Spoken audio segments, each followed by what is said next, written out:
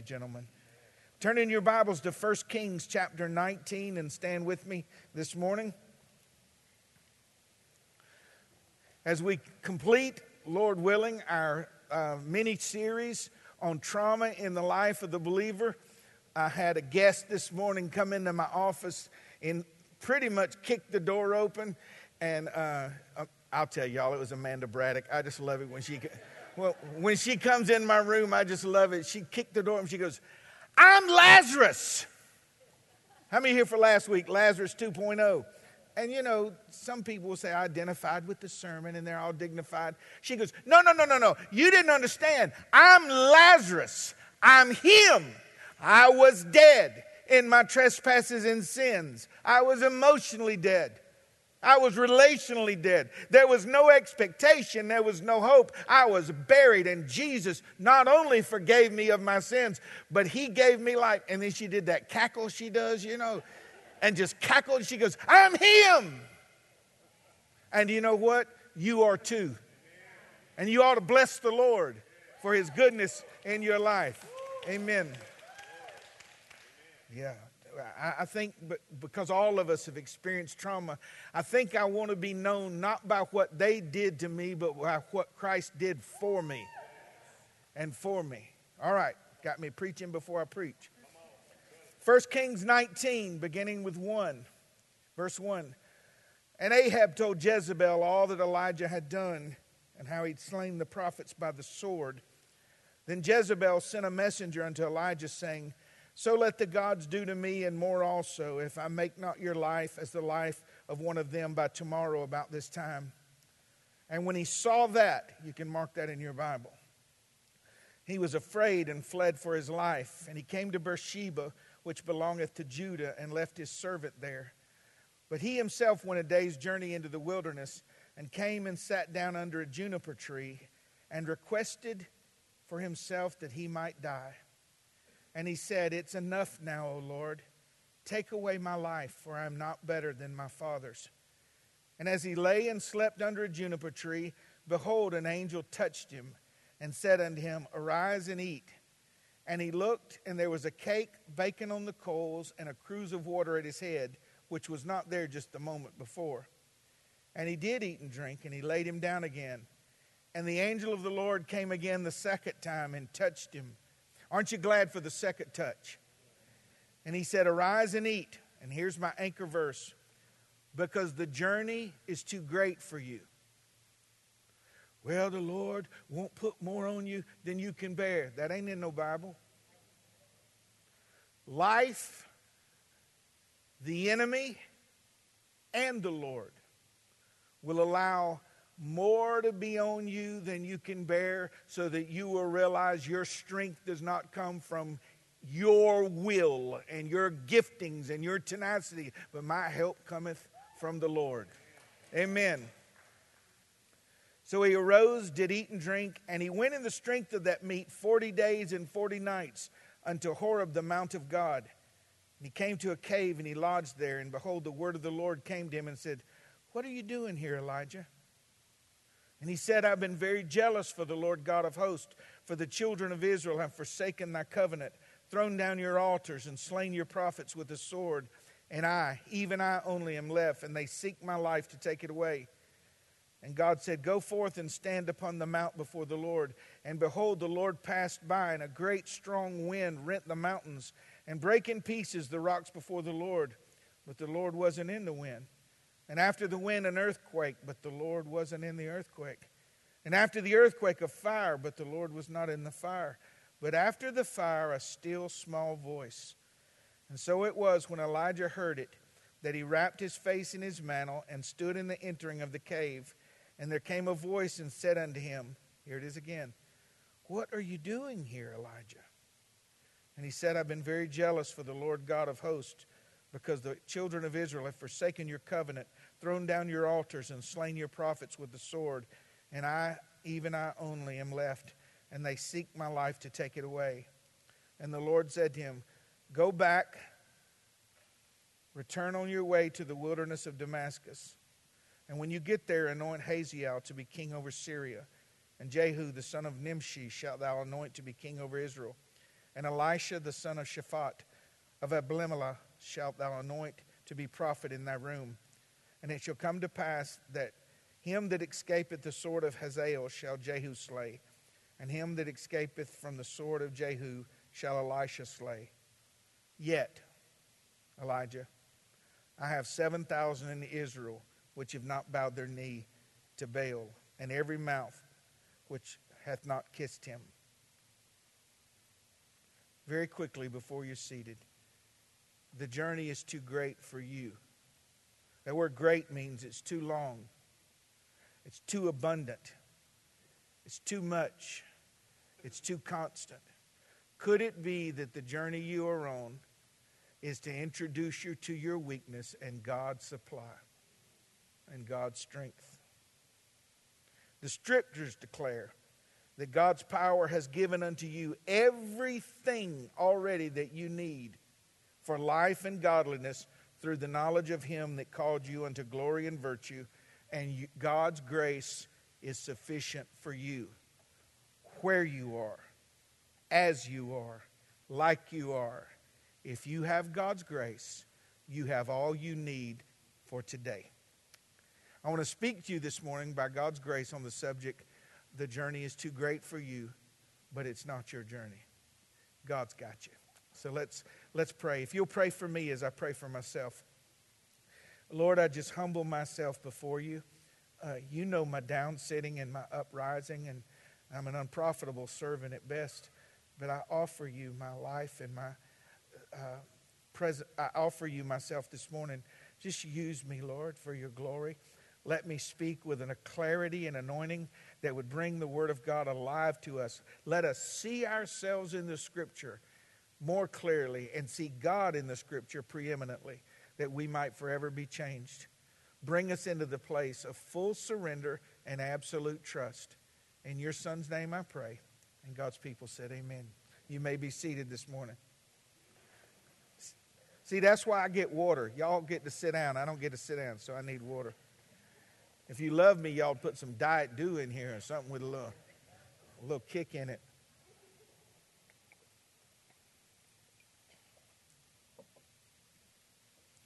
Have you ever been in a place where you know the Scripture says His grace is sufficient, but you don't believe it is? And one of the reasons we don't believe His grace is sufficient is because we mix up our own concoction of our effort and His grace. But when you come to the end of yourself and you say, I cannot, He will. He will not share His glory with you. He is not going to share the glory of His deliverance with you. He's not going to share the glory of your salvation with you. It is Him. It originates with Him. It continues by Him. And it culminates in Him. You need to be aware that there are going to be days, seasons, and years where life is too hard. That is not weakness. That's having common sense. And in those times, I love what Jason said, you lean into who God is. You desperately and fully surrender to Him. I've got some advice for you this morning, just as a pastor who's dealt with your stories for 29 years now, if you can believe it, 29 years. And I've heard the victorious stories, and I've heard the ones of shipwrecked faith and capsized faith. And I just submit this to you. Those that turn away, it's not the Lord's fault. Those that trust in the Lord shall not be ashamed, because God is faithful and He'll perform that which He called you to and bringing you into. So I want to talk to you just a few moments on some of the things that you need to remember and to know during these seasons of trauma. Number one, be careful of cumulative stress. Some of you ought to write these down. If you don't need them today, just trust me, baby. It'll help down the line. And this is one of those that I have people write me and they'll say, I hadn't thought of that before. I haven't thought of that before. When Jezebel sent the message to him, by this time tomorrow, you're going to be dead like the Baalite prophets. Well, just the day before, there were 850 Baalite prophets with knives, cutting themselves, dancing around, trying to get Baal to send fire to the sacrifice. He wasn't scared then.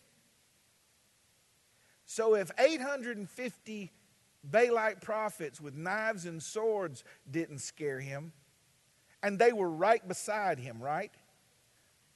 How could the threat of this woman, I'm going to send one of those that y'all, one of those like the people you just slaughtered to kill you, how could that scare him? It was one more disappointment. See, cumulative stress, it's not the size of the thing that's the tipping point. It's the brook that dried up. It's the alienation. It's the loneliness. It's the living at the widow's house. It's the not having possessions. It's the being ostracized and hated by all of Israel during the drought. You're the troubler of Israel. And then he gets here and he builds this sacrifice, and the fire falls that they might know that there's a God in Israel. And in his mind, he's thinking revival's going to come to the land. And no sooner than the fire comes from heaven, consumes it, all the prophets are killed. She says, by this time tomorrow, you're going to die. It was only one threat. So 850 people with knives didn't scare him. But the threat of sending somebody to kill him did. Listen to your pastor. Sometimes it's not what happens, but when it happens that makes all the difference. So be wise as a serpent and harmless as a dove. Know that your adversary, we're not ignorant of his devices. He'll wait and put the last bit of disappointment, the last bit of discouragement, and then trick you and said, well, see, if I had any faith at all, I wouldn't be struggling here. Instead of looking at it and said, that's just one threat. You know what? You know why I'm feeling this overwhelmed? Because I've been going through a lot. And cumulative stress, instead of running away from Jezebel, ought to make you run to Jesus. Instead of running from Jezebel, run to Jesus. It's only one threat. We who experience the mighty hand of God are often surprised when we see the hand of the enemy. We feel that when God elevates us, we're now out of reach from our enemies and those who hate us. Elijah had unrealistic and unrealized expectation. He thought Mount Carmel was going to change everything. And we thought, sorry to go here, but you thought getting married was going to change everything. And not only did it not change it, they brought their stuff with them. And you can laugh, he brought his stuff and she brought her stuff. And we just thought if we had a baby, it would change everything. Oh, it changed everything, all right. Now you got the same issues, the same crazy spouse, and no sleep. Oh, it changed everything. We often misinterpret the closing of a chapter as the closing of a book. In times of victory, we might let our guard down, and we're susceptible to bad news, threats, and evil reports. As long as you live, listen to old Pastor John, life will be unpredictable, but God will be faithful. And when you're blindsided, know this, that light and darkness are the same to God.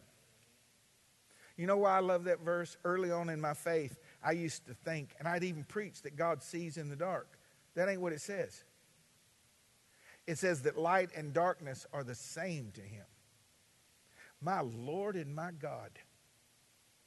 So, Lord, you mean that when all the lights are off, it's the same to you as when all the lights are on. Yes. So when all the lights go off in my life, I don't need to start squinting. I just need to reach for your hand and know that my shepherd will guide me. Number 2, be careful when the journey is too great. Be careful not to give in to fear. It said Elijah was afraid and fled. First of all, that's just... Elijah was afraid and fled. How is it that we can, in the greatest area of our strength, make the biggest mistakes? David is a man after God's own heart and kills a man to take his wife. Moses is the meekest man on earth, and he smites the rock, the symbol of Jesus Christ, in the wilderness over and over, which symbolized Jesus dying over and over. And here's Elijah, bold. Elijah was bad. He would walk up to the king, and the king has the power, to destroy, kill you in a moment. And he walked up to him, and the king had been looking for him, and it was kind of like, he says, surprise. And he says, you're the troubler of Israel. He said, I'm not the trouble of Israel. You are, you depraved, wicked reprobate. He and Apostle Paul were bad. They just weren't embarrassed. They weren't scared. It didn't matter what was going on. There was a boldness there. You know the devil is tricking you when your strength becomes your weakness. Those of you that used to be confident, now you're worrying. Those of you that used to pray first, now you call your friend first. Uh-oh, I hit something then, didn't I? Those of you that used to be worshipful and now you're silent. Be careful not to give in to fear. We give in to fear when outward voices are louder than inward ones. We give in to fear when we lose sight of God, His nearness, His promises, His power and His faithfulness. He had always been bold. Even in the addressing of the king, now he runs. Have you forgot the verse this morning? Isaiah 43 said, fear not, I am with you. I've called you by name. You are mine. When you walk through the waters, I will be with you. And through the rivers, they shall not overflow you. When you walk through the fire, you will not be burned. Neither shall the smell of smoke kindle upon you. Can I just tell you one of the things the Lord's done in my heart over the years, and one of the perspectives I have? I see that there's the fruit of the Spirit that the Spirit does. Love, joy, peace, patience, gentleness, kindness, meekness, self-control. But confidence is my choice. Confidence in God is my choice. I don't want to give the enemy satisfaction in thinking that I doubt the character of God. I may be immature, and I may be self-centered at times, and I may be ignorant and arrogant. But the Lord is faithful, and I will fear no thing, no one, no thing. Because if God be for me, who and what can ever be against me? And if you believed God was with you every moment of every day, what would you ever be afraid of? Our problem is not the threat of Jezebel. Our problem is we don't believe. No fear. Cast not therefore away your confidence, because it has great recompense unto the reward. And the eyes of the Lord run to and fro throughout the whole earth, just to show Himself strong to the one whose heart is perfect before Him. When I walk with the Lord, I don't walk often. How can I word this more accurately? When it's necessary, when it's time. I don't walk with the Lord as a man. I walk with the Lord as a boy. You're my dad. You're my father. You're my father. I need you. I need you. You're all I got. I need you. You're my protector. You're my provider. You're my source. You're my help. You're my hope. You're my strength. All my eggs are in your basket. You're it for me. And if me, being a finite, limited man, would do anything to protect my children, what kind of protection must I have if God Almighty has purchased me with the blood of His Son? Can someone say amen this morning? Be careful not to give in to fear, because fear is an accusation against God. I have to fear because God might not be who He said He is. I have to fear because God might not be faithful. God might not be enough. You living afraid is the same thing as going into the throne room of God, grabbing Him by the collar and pulling Him towards you and saying, I have to be afraid because you're not trustworthy, and pushing Him back. I will fear no evil. Why? Because thou art with me. Thy rod and thy staff, they comfort me. What does it look like in the spiritual realm when the devil has knocked a believer down and has his foot on their throat and he's stripped them of ability and capacity and resources, and he's attacked them with sickness, and they're sitting there trying hard to breathe, and the devil said, what you going to say now? He said, I still believe him. I still trust him. Number 3, when the journey is too great, don't take upon yourself the weight of personal preservation. I know this sounds simple, but some of us simply miss it. It said, he fled for his life. Listen very carefully, your pastor this morning. It's God who takes the responsibility for my salvation. It is God who imparted my righteousness. It is God that originates and facilitates my transformation. It is God who is intentional in my provision. It is God who goes before me and grants me my guidance. It is God that protects me, and God is my preservation. I don't have to preserve that which he's given me. I am a good steward, and I trust. And if you live long enough, you'll have abundance and you'll have lack. You'll be strong and then you'll be weak. Nothing in life is stable but God. And he will not fail you. Listen to this statement. There's so much of this, I'm just talking to you out of my soul this morning. It's not really an orchestrated sermon. It is he that has the investment in me, not my investment in him. I was not redeemed with the blood of bulls and goats, but with the precious blood of the Son of God, he bought me. Okay, you go to list your house. George would go to list our house, and the appraiser comes out and said, okay, your house is $350,000. And you go, okay, well, we'll list it at $355 and hope that they'll give us a little more. And someone comes in and there's a bidding war, and they said, I'll give you $600,000 for it. Sold! That's what us men would say. The woman would be like, oh, let's think about it. And the man said, we net $300,000. Sold! The question ought to be not what did the house sell for, but who bought it and why. And the man, they said, why'd you buy that house? It's not worth that. He said, that house is precious to me. I was born there. My grandmother was born there. See, you measure value by square feet. I measure it by what it means to me. And Mike, people like you and I, throwaways, he purchased with the blood of his son. My value doesn't dissipate in who walked away. It's who stepped into my life and redeemed me and purchased me. That's where my God confidence comes in. And if he paid that much for me, don't you think he's going to keep me? You missed a great place to shout. If he paid that much for me, don't you think he's going to keep me? Say, what are you going to do, Pastor John? What are you going to do? I'm going to bed.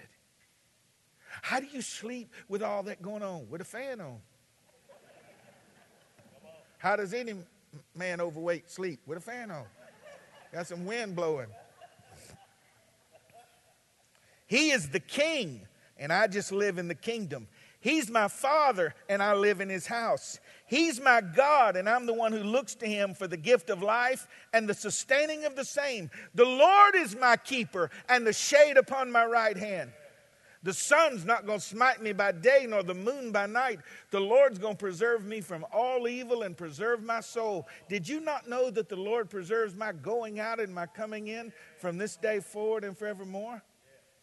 I'm not responsible for the preserving. I'm responsible not to waste the substance. My days, my opportunities.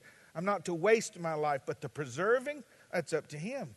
That's why Abraham and Lot, when they were so blessed that there wasn't enough grass for their cattle and goats and everything. Abraham says, you pick.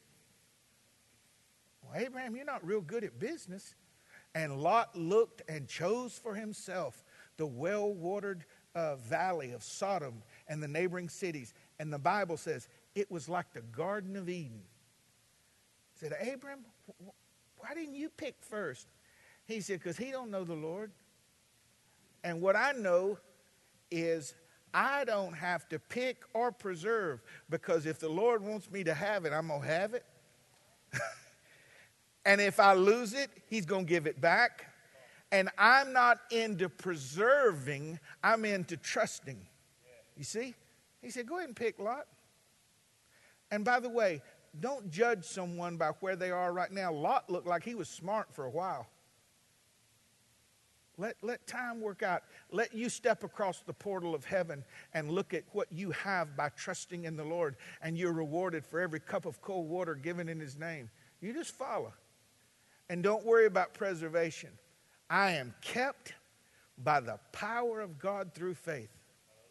I know this may sound morbid to you, but I think about my homegoing a lot.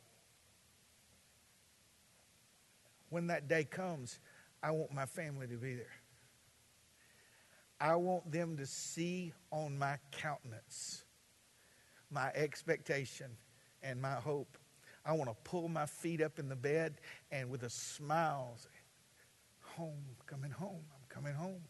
I want them to know that my faith did not rest upon who I am, but what God did. There's a security there. There's an expectation there. There's a hope there. We're to be lively stones, lively, trusting in the Lord. Don't worry about preserving yourself. The Lord giveth, and the Lord taketh away. Blessed be his name. And if you need it, he's going to supply it. Don't worry about what somebody thinks. Well, what's going on? It seems like you're moving south socioeconomically. What does it matter to me? I've lived in the poorhouse. I was blessed. I live in the penthouse. I'm blessed. I've lived in between. I've been sick. I'm blessed. I've been healthy. I've been blessed. God is faithful. God is faithful. All right, very quickly. Running out of time. Number 4. Don't fall into the trap of alienating yourselves from those of like precious faith. Look at verse 3. Keep your Bible open. He came to Beersheba, which belongeth to Judah, and he left his servant there. It wasn't just that he needed some time, but he decided to do it alone. Don't lose sight of the fact that the one he left in Beersheba was his closest relationship. He alienated himself from good counsel, encouragement, godly perspective, and accountability. He became inactive without being released. He came a day's journey into the wilderness and sat down under a juniper tree. You know what we do when we struggle, when we're traumatized, when accumulative stress has wiped us out and we're depleted? We hide, and then we act like we're not hiding, which is more obvious than the hiding. No, how are you, man? I'm okay. And you're on life support. I mean, you could just die any minute. Your countenance is dark. Your eyes are dark. You ain't sleeping. You ain't eating. Ain't seen you at church since the Korean War. I'm good. Why pull away from the sap that flows in the body of Christ? The sap of God's Spirit. See, we are joined together. And when you're not doing good, I can take your hand and say, let me pray for you. And that sap that flows. Don't fall into the trap of alienating yourself with those of like precious faith. Now, when you're struggling, don't take diseased folk with you. And people that, my uncle got that and he died. Well, thank you very much, Sister Death. I appreciate that very much. Some people you just got to say, I'll call you Tuesday. I'll call you later. Number 5, don't forget to remember and rehearse God's past blessings and power. When she threatened him, why didn't he just say, what about the brook Cherith when everyone else was experiencing drought? What about the ravens feeding me there when everyone else was in famine? Just real quickly. So Elisha's at this brook. There's no water anywhere, and there's a fresh brook trickling by his feet, and ravens are bringing my boy fresh meat. Now, a raven, from which we get the word ravenous, is the bird that would jump on the dead carcass and rip it apart because they have to have the meat, like flying piranhas. It's what it's like. Do you see the tongue-in-cheek burst of God's glory for those that can see it? The most ravenous animal. He said, I'm going to get him to bring it to you. Why couldn't he get like a little Winnie the Pooh to bring it to him, or a little baby doe and drop it? He said, watch. I want to show you how in control I am, Elijah. And here comes this raven. And, if they could talk, like some of us, if people could read our thoughts, we wouldn't have a lot of friends. But don't you know that raven, if all of a sudden he could talk like Balaam's donkey, he had this chunk of fresh meat that Elijah's going to grill on the rocks there at the brook. He goes, is all I could do to bring this to you, bro. I was struggling.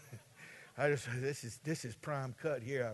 I was hungry, but the Lord told me to bring this to you.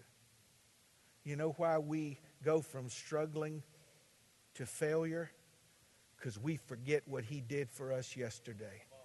No, you're not going to preach with me today. You're not going to help me. You've forgotten what he did and how he did it and when he did it. And with the power of his strong right arm, he brought you back. He restored your soul. He forgave you of your sins. He did the miraculous. And if you'll remember what he did yesterday, you'll have faith for your today. So Jezebel is threatening me when I walk with God Almighty. Who is Jezebel? I want to be that guy. I'm not looking for trouble, but when the devil pops up and Jezebel, I'll have you dead by tomorrow. Go for it. Go for it, Jezebel. And you ain't fooling nobody with that wig and braids either. That's not your hair. Go for it. Go for it. Well, Pastor John, that's just sarcastic. No, read your Bible. Elijah and the men of God would taunt when the 850 Baalite prophets were cutting themselves. They did like a 7-hour dance trying to get God to send fire. Elijah's bad. He goes, hey, is your God asleep? Is he using the restroom? Look in the original Hebrew. That's what he said. Is he indisposed? Is your God busy? Just mocking him. Why? He had confidence. How could he go from that to running for his life? He forgot what God had done for him already. Some of us, in the middle of it, just need to rehearse what's behind us and let the confidence strengthen. When you forget where God has brought you from, you're susceptible to be taken anywhere. If our musician would come, please. Okay, guys, not only guard your heart when you've been traumatized, when you've experienced great hurt or loss or abuse or neglect. Not only guard your heart, but the words of your mouth. For out of the abundance of the heart, the mouth speaks. He spoke of giving up. He said, it is enough. He spoke of dying. Take away my life. He spoke in comparisons. I'm no better than my fathers. He exaggerated, and I'm the only one left. If the power of life and death is found in the tongue, then his words were killing him. Usually, we have one or two people that we vent to. And sadly, what we say to them is often a truer reflection of who we are. Well, Pastor John, what's supposed to flow from me? Honest, wounded faith? Lord, I don't know what you're doing. But God, I trust you completely. I trust you wholly. You're it for me. All my trust is in you. And finally, when the journey is too great, remember that God will visit you. At the juniper trees of your life, He will come to you. There's no record of Elijah asking Him to. He will come to you to touch you, to nourish you, and give you rest. He'll even send angels. Some of you have entertained angels unawares and you don't even know it. They came and brought life from the throne of God for you. Touched your mind, touched your emotions, gave you the wherewithal to see clearly. Some of you remember the days and the seasons when God touched you and immediately you said, what was I thinking before? There was a mist about me, but now the lights are on and I see all things clearly. God will visit you at Horeb after 40 days of continued perseverance. God's going to visit you to get to the root of the problem, to the root of your pain and discouragement. He said, Elijah, why are you here? Talk to me. Tell me. He'll remind you not only who He is, but who you are in natural and supernatural ways. And He'll recommission you to His service. He might even introduce you to 7,000 places He's been working and faithful that you are completely unaware of. He said, Elijah, there's 7,000 men that have not bowed their knee to Baal. Elijah, you're 7,000% wrong. Is that a revelation to anybody else but me? Your perception of everything here is so off. Elijah, I just sent fire yesterday, but I'm going to show you something. See, sometimes in our weakness, let me word it this way. Sometimes what He teaches us in the glorious moments, we never learn in our weakness. And some of the things we learn in our weakness, we never learn in the glorious moments. So fire falls from heaven, consumes the sacrifice. All the prophets are destroyed.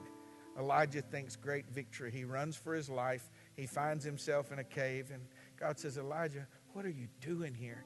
He said, it's no use. My life is over. I'm done. Just if you take me out, it'd be the best thing.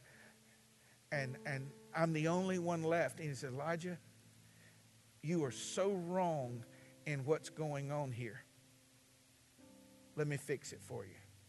Are you ready for me to wrap this up? Watch this. Come out to the front of the cave, son. And Elijah come out, had his little mantle in front of him. And there was an earthquake. But God wasn't in the earthquake. And then what else? Wind. And God wasn't in the wind. And then all of a sudden, what happened the day before? Fire. What happened now? Fire. But God wasn't in the fire. And then in a still, small voice, Elijah, can I help you? Just give me 60 seconds and I will help you. Earthquakes don't change people. Fire falling from heaven doesn't change people. Wind doesn't change people. Miraculous doesn't change people. But my words change people. And if you will believe the foolishness of preaching, these 40 years, I get up and just tell you what Jesus said. Tell you what Jesus said. And you find victory. You find hope. You find adjustments. You find encouragement. Hey, John, don't try to be big time. Don't try to smoke and mirrors and earthquake and fires. Give them my word.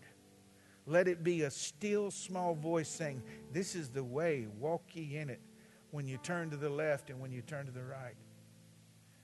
There are people in this room that your reputation is what has happened to you. And God wants to take you from that to what He's done for you. And you just do it by faith. You get up, whether you come to Him decomposed like Lazarus, you come to Him limping, you come to Him wounded, and He through sufficient grace and the dew of His word, He changes you. He told Elijah when he talked to him, he said, now, come on, go back to town. I want you to commission this guy for king, commission him, and I want you to anoint Elisha as a prophet in your stead. I've still got work for you to do. Come on. Well, I'm not done. No, you're not done. This was just a difficult season, son. Can you just not hear the Lord this morning saying, you don't got this, but I got you? It's okay not to have it. It's okay not to have an answer. It's okay not to have strength, and it's okay not to know where you're going if you know who has you. And God has a grip on you. Guys, I've got a song queued. If you would play this for me, and I want to open this altar. This is more for your sake. We always open altar time at our church because it insults our pride. It gives us a chance to respond to the word. Says, I hear you, Lord. And then we're just going to pray together and be dismissed. So he's going to cue that song, Joseph. If that's you, you just come and find a place and stand this morning. Say, I heard you this morning, Lord. In the morning when I rise, in the morning when I rise, in the morning when I rise, give me Jesus. And He'll be there too. Give me Jesus. Give me Jesus. You can have all this world, but give me Jesus. Would you come and stand behind these in the altar, please? Girl with a girl, guy with a guy.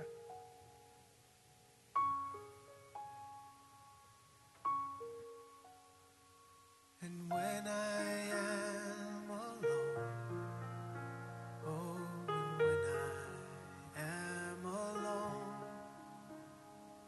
and when I am alone, give me Jesus.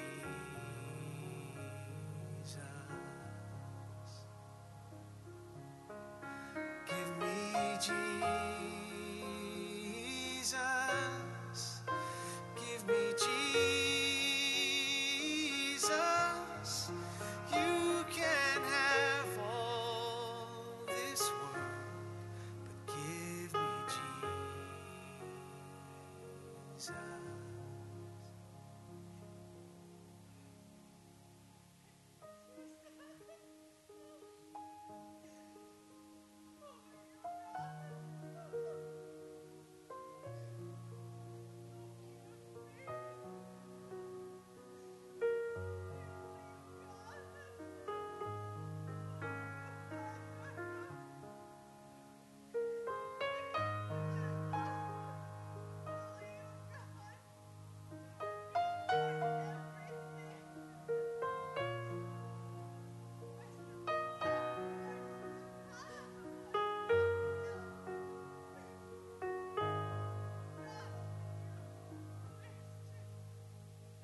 And when I come to die, oh, and when I come to die, Y'all stand with us this morning.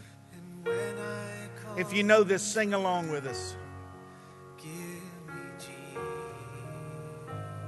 Jesus. Give me Jesus. Give me Jesus. You can have all this world. You can have all this world. You can have all this world, but give me Jesus.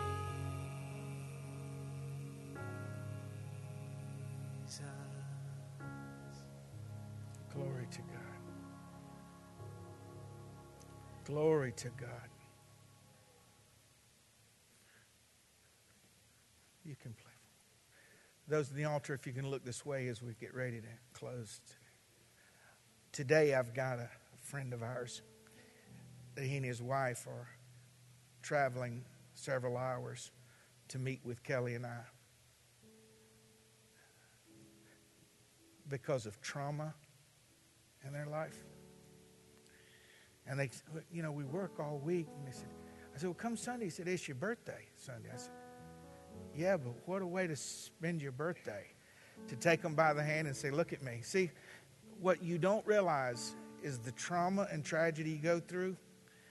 When you come out, you're now able to comfort those with the comfort whereby you were comforted of God. Glory! Glory to God! I don't tell the story that I was strong. I tell them that I died. And He brought me back and set me upon a rock and gave me the capacity for joy again. See, you got to have the story before you can share the story. And He's with you. He's with you and He's for you. And that song in the morning, when I rise, give me Jesus, you already got Him. You ain't got to ask. Amen. Can somebody say amen this morning? Preacher, come close for us. Just grab this mic over here. We're going to dismiss us in prayer.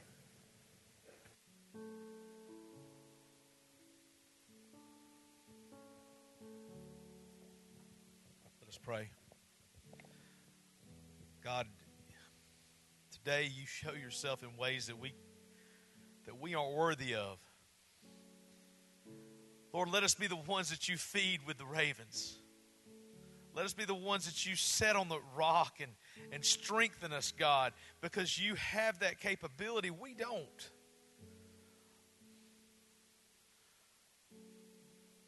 Lord, thank you for a place where we can come and be safe, where we can come and bring our burden. Lord, the foot of the cross is flat. It is equal to all of us, Lord.